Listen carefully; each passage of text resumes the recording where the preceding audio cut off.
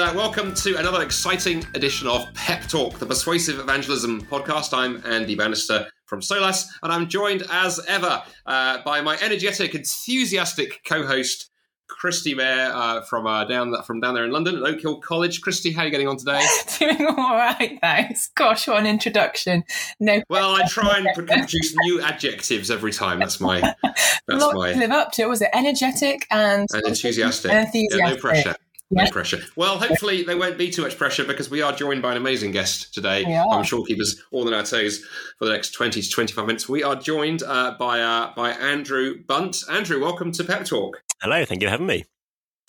And so you wear many hats, I know, but one of the big hats you wear, you are with Living Out. We've had lots of folks from Living Out on the show before, but you are, I love this title, you are the Emerging Generations Director at Living Out. So before we get into the good stuff, what is an Emerging Generations Director? It's a good title, isn't it? I think my colleagues are quite jealous. They all have single word director titles. They want a double word title now. So Emerging Generations, my responsibility basically is how do we make sure we're engaging with under 25s and those who are serving them? We're so aware that for that kind of generation, that demographic, questions of sexuality, gender identity are so prominent, so real life in their own lives, the lives of those around them. We want to serve them well and help parents and student workers, youth workers, different people who are serving them as they kind of wrestle with those questions. I struggle with the under 25 part because that sadly means that neither Christy nor I are technically emerging. But Neither before I sadly. let Christy have at it with the first question, I should tell a little story here. Of course, you and I had an interesting story about how we met, didn't we? We met in a field in Norfolk.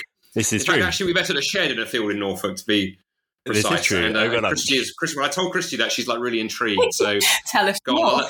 I'll let you let her down gently. It's not quite as exciting as it sounds. So what was going on? Why were we in a shed in a field in Norfolk or in a showground? It was fairly exciting. We were at a New Day, which is a large youth festival run by the New Frontiers network of churches, where both Andy and I were speaking that day. And thankfully, someone introduced us over to lunch, which was lovely. Oh, nice. Okay. So 8,000 young adults in a field in Norfolk. It was quite something, actually. How was the lunch? Getting back to the lunch.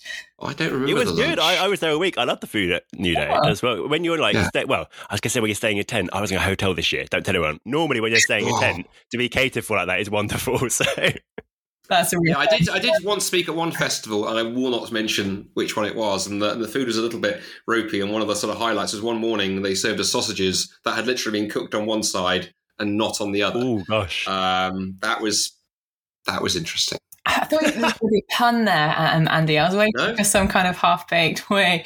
Oh, dear. Anyway, it's a lovely segue into the conversation about emerging generations. Andrew, what are some of the big questions that you've come across that people in that age group are coming up against at the moment? I think when it comes to kind of everyone working with sexuality and gender, one thing just notable is how many are directly affected. There's not a single young person who doesn't at least know someone at school who is identifying as bi or gay or queer or questioning their gender in some way. Just the kind of prominence of these topics is so huge. And then I think, various questions, and what I was struck by at an event like New Day actually was the range of questions among, particularly that context was young people from a Christian background. Some are really wrestling with the how do I hold on to biblical truth and really love my gay and trans friends well. Kind of actually so aware of the assumptions people had about Christians and our attitudes on these things and want to love well, which was kind of really encouraging to see. A lot of young people really struggling with what the Bible says, actually. And two questions I've noticed are particularly prominent. One is it really fair what the Bible says? And the other is it really doable? Even if it was right, say, is it actually possible for someone to live that out? And I was struck this summer at various youth festivals. Those were particularly prominent questions that seem to be coming out. Yeah. Well, why don't we start by pressing into those for a minute? So perhaps, Andrew, start with that fairness one. And before we do that, we should also say as well, and we will mention it again, I'm sure, you've written a new book called Finding Your Best Identity, which is looking at all of these questions. And obviously, as we go, I suspect you may tell us a bit more about that, and we'll put a link in the show notes so folks can come and check that out and buy a copy, or buy 10 copies, buy a copy for friends. But the whole fairness piece, right? So help us think about that. So how do we engage that. And perhaps particularly say for Christians who are thinking about wanting to share their faith with perhaps fellow students on campus, that, they're concerned about what happens if I get the LGBT question flung at me. Maybe themselves they're struggling because back of their mind they're like, is this really fair? I know I'm supposed to believe it, but I'm struggling. How do we navigate that, both in terms of our own faith, but then also engaging with and showing the love of Christ with those from the LGBT plus community? Yeah. With the fairness question, I think the first thing actually is to realise what a good question and good thing it is to think through. It's right that we should care about people being treated fairly, actually. So particularly engaging someone who isn't a Christian or just who's really wrestling with a Christian perspective on this, I want to affirm all the goodness in the fact they're raising that as a point, because I agree. We want actually a sense of fair treatment and treating people well. And that's rooted, actually, I was saying, a Christian worldview. And that's also an avenue we could explore with someone.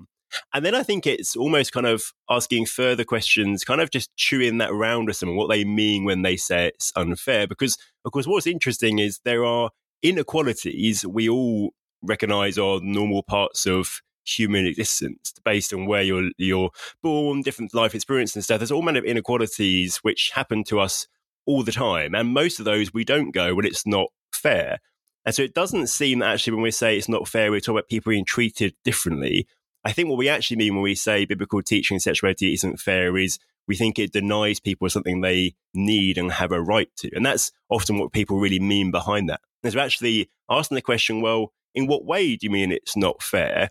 Often gets you to a place of, well, actually, it's not fair to deny someone their need to receive love and to be loved and to loved. And I'm going to go, I totally agree. And I'm going to go, I don't think the biblical ethic does that. I think it still leaves space for all of us to be loved and to love, because surely we don't want to reduce love just down to sexual relationships, actually. And so actually asking more questions, unpicking in what way do people think it's unfair, can open some really great opportunities to kind of unmask some of the unhelpful thinking of our culture, such as you're only going to feel loved if you're in a sexual romantic relationship, and show some of the really good news that the biblical perspective brings. Things like a really high view of friendship, which is open to all of us and can be such a fulfilling and life-giving element of life.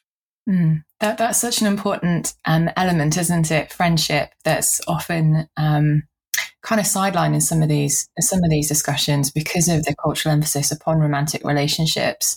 But I was just struck by what you said, Andrew, that thinking about how the Bible gives us so much more of a basis to receive love than we do through sexual relationships. But I suppose one of the kind of responses to that I've come across as well. You're a heterosexual Christian, and so for you, there's still the possibility that you might actually get married. You're not saying that your whole sexual kind of orientation is wrong or sinful. Like, how do you and so to actually say that to somebody who is same-sex attracted or gay, to say that actually there's no possibility for them to enter into a sexual or romantic relationship. How do you respond to that kind of follow-up question to that initial question of, is this fair? One thing I'd want, if someone was saying it to me in those terms, I want to talk around what it means for the language there was all of a sexual orientation to be sinful, and talk around actually kind of distinction between orientation, what we experience and desires, and action. That'd be one thing I pick up in a conversation like that. But no, I think it is. And I think there are two things maybe to talk around. One is to talk around the purpose of sex. And this is where my colleague Ed Shaw has done such brilliant work of sex being actually about pointing us to the relationship between Christ and the church, sexual desire speaking to us about Christ's desire for us, the relationship he wants to have with us. And therefore, in a sense, the end goal of sexuality being to experience that, not to experience the kind of signpost on the way to that, which is sexual relationship. Which means actually for any of us, whether it be because of our sexual orientation, whether it be actually could never find anyone to marry, for any of us who don't experience a sexual relationship in this life, it isn't actually missing out on anything that's the be all or the end all, because actually we still get to, as it were, jump straight to the thing for which we truly are made in the relationship where true life truly is found in a sense. So I want to kind of put that bigger picture. And then I would want to talk around the cost of discipleship, that actually following Jesus for all of us is a costly thing. And Jesus used the language of taking up a cross. He uses the language, fascinatingly, of losing our life in order to gain life. And so this experience feels like losing life. And yet in that, actually, we are experiencing true life, fullness of life, an even greater life in a sense. And that does look different with different people. Our different contexts, different situations, our different experiences, different patterns of desire will mean the way that a cost of following Jesus kind of manifests in our life will look differently for each of us. But it is there and should be there for any faithful follower of Jesus. The way it manifests in my life, in part, is a choice to be single and celibate out of faithfulness to Jesus. That look different from other people. But my life is no different to anyone else. It's just the gospel mapping onto my life in a different way. May I just come in very quickly before Andy does? I really appreciate what you said earlier about making that distinction between orientation and action. And partly I was asking that question, I was framing it like that intentionally, because that's often kind of the misapprehension that comes up. So thank you so much for making that, because that's such a crucial element of this conversation for us as Christians. And then again, how do we then communicate the goodness of Jesus to others through that? So thank you so much. Sorry, over to Andy. No, that's very, very helpful. I think one of the sort of follow-up questions I was gonna ask Andrew. Well, first I was going to say I think that cost discipleship thing is really helpful, and I think one of the things I've really actually hugely appreciated from reading and engaging with material like yours, and you mentioned Ed's, Sam Albury, Rosario Butterfield, the list goes on of folks, Christians who experience same-sex attraction, who've written about this in this area, is that cost discipleship piece. Because I think it's frighteningly easy not to pay a price for following Christ. And I always come away from reading, having read Ed's plausibility problem the other week for the first time, I came away actually profoundly challenged, going, Struth, okay, where are the areas where I'm really sacrificing? Because if there aren't any, I think it's worth asking one some tough questions. Yeah. But one of the questions I sometimes get on when I'm sort of, doing university kind of work or other contexts where I'm engaging with folks who don't have a faith, and these issues come up as they often do. One question I will occasionally get, I'd love to get your take on, is this: okay, in what way is the gospel good news for gay people? Of going, because if you're not a Christian and you're LGBT, life's great, right? It's one big party. You can sleep with who you want and live with how you want. You make the choices that you want. Nothing's restricting you. And surely then if you become a Christian, suddenly everything has to change. All these restrictions come in and all the rest. So in what way is the gospel good news for gay people? What would you say? I love a question like that. To that. Well, I love that because it allows us to come straight back to Jesus. In a sense, why is the gospel good news to gay people? In many of the initial answers, it's the same reason why is the gospel good for any of us. And so it's a chance to talk about Jesus. Why did Jesus come? What does Jesus offer me? It's a chance to talk around the reality of my need for forgiveness of sins. And if I'm having that conversation with someone with a little church background, I'm not going to start actually with the reality of being created by a loving creator. I think often we're in this context of people don't see the need for forgiveness of sins because they have no sense of obligations that they might have failed in. So actually I'm going to start not with problem with sin, but start with the love of the creator who's designed us. And doesn't it make sense that if we are created, and look at the world, it seems we might well be, it doesn't make sense that we'd have obligations to our creator. The problem is sin, salvation offered in Jesus. But then in that, not as a kind of you can get your ticket to heaven kind of thing, but actually, what if you are made for a relationship with a God who made you and who loves you and wants you to be in a relationship where you can be secure in being loved, in being delighted over. But when you make mistakes, which let's be honest, we all know we do, actually there's total and utter freedom and forgiveness in that. What if actually there's a relationship you're designed for, which might be a niggling longing we all have, and that niggling sense there must be more to this. What if there is a relationship that actually would welcome you into something, a relationship that does fulfill that niggling kind of longing? It's bringing it away from sexuality in a sense to Jesus and all the things that Jesus offers us in the gospel through forgiveness of sins, intimacy with God, restoration to the very relationship we're meant to experience. We have it now into eternity. Because really, in a sense, that in evangelistic context is where I want to get anyone full stop. And the sexuality stuff kind of becomes a bit of a, not a sidetrack, because it isn't important to talk about, but actually the focus issue is Jesus. To the extent that sometimes I want to say to people, look, I know this sex stuff is complex and difficult, but if Jesus isn't who he says he is and didn't rise from the dead, it doesn't really matter anyway. So should we talk about Jesus? We can come back to the sexuality stuff, absolutely. if you decide Jesus is who he says he is. But that's kind of the center point to focus. And so I love a question like that because it's an open door to talk about Jesus, how wonderful he is, what he offers us, how good life with him is. And that at its core is why the gospel is such good news for gay people too. That's such a beautiful response, Andrew. Thank you so much. I think that also nicely leads us into a conversation that we started to have before we hit record, which was around the question of how do I find who I am? And this is one of the questions I think that is brought up in your book. How do you go about responding to that question? How do I find who I am? You know, you have that niggling sense, that longing for a little bit more that you just mentioned. What's the next step? How does one find who one is? I think it's helpful first just to be aware of ways that we answer that question without even realizing it, and ways that is really that our culture does that and preaches at us sometimes and certainly exhibits. And so one really common answer is, how do I find who I am? I let other people dictate it. That actually other people kind of make this evaluation of me based on how well or badly I do, and I absorb that as my sense of self. Or if we're honest, of course, often we don't really know what people actually think. So it's this assumption of what we assume they think about us, we absorb as our sense of self. And that's could be one of the reasons why for some people they get kind of perfectionistic tendencies or become a right workaholic, can't stop and rest and stuff. Because how do I find who I am? Well, it's people have got to think well of me. So I've got to keep doing all this stuff. But then another prominent message in our culture, and the one being preached most loudly at us, and the one that gets applied to sexuality most clearly, is the idea that I get to decide who I am. Actually, no one else can say, only I can say. And I look inside myself, at my feelings, at my desires. That is the core self, my core self, my true self. And I need to embrace that and express that to be true to who I really am. And in our culture, we're told that our sexual desires or our internal sense of gender are the things that are most key about ourselves, are how we find who we are. Those both have some major problems. One problem for both of them is real pressure. On others' side, this is pressure to be the kind of person people will think well of, to live up to some kind of criterion. That's exhausting.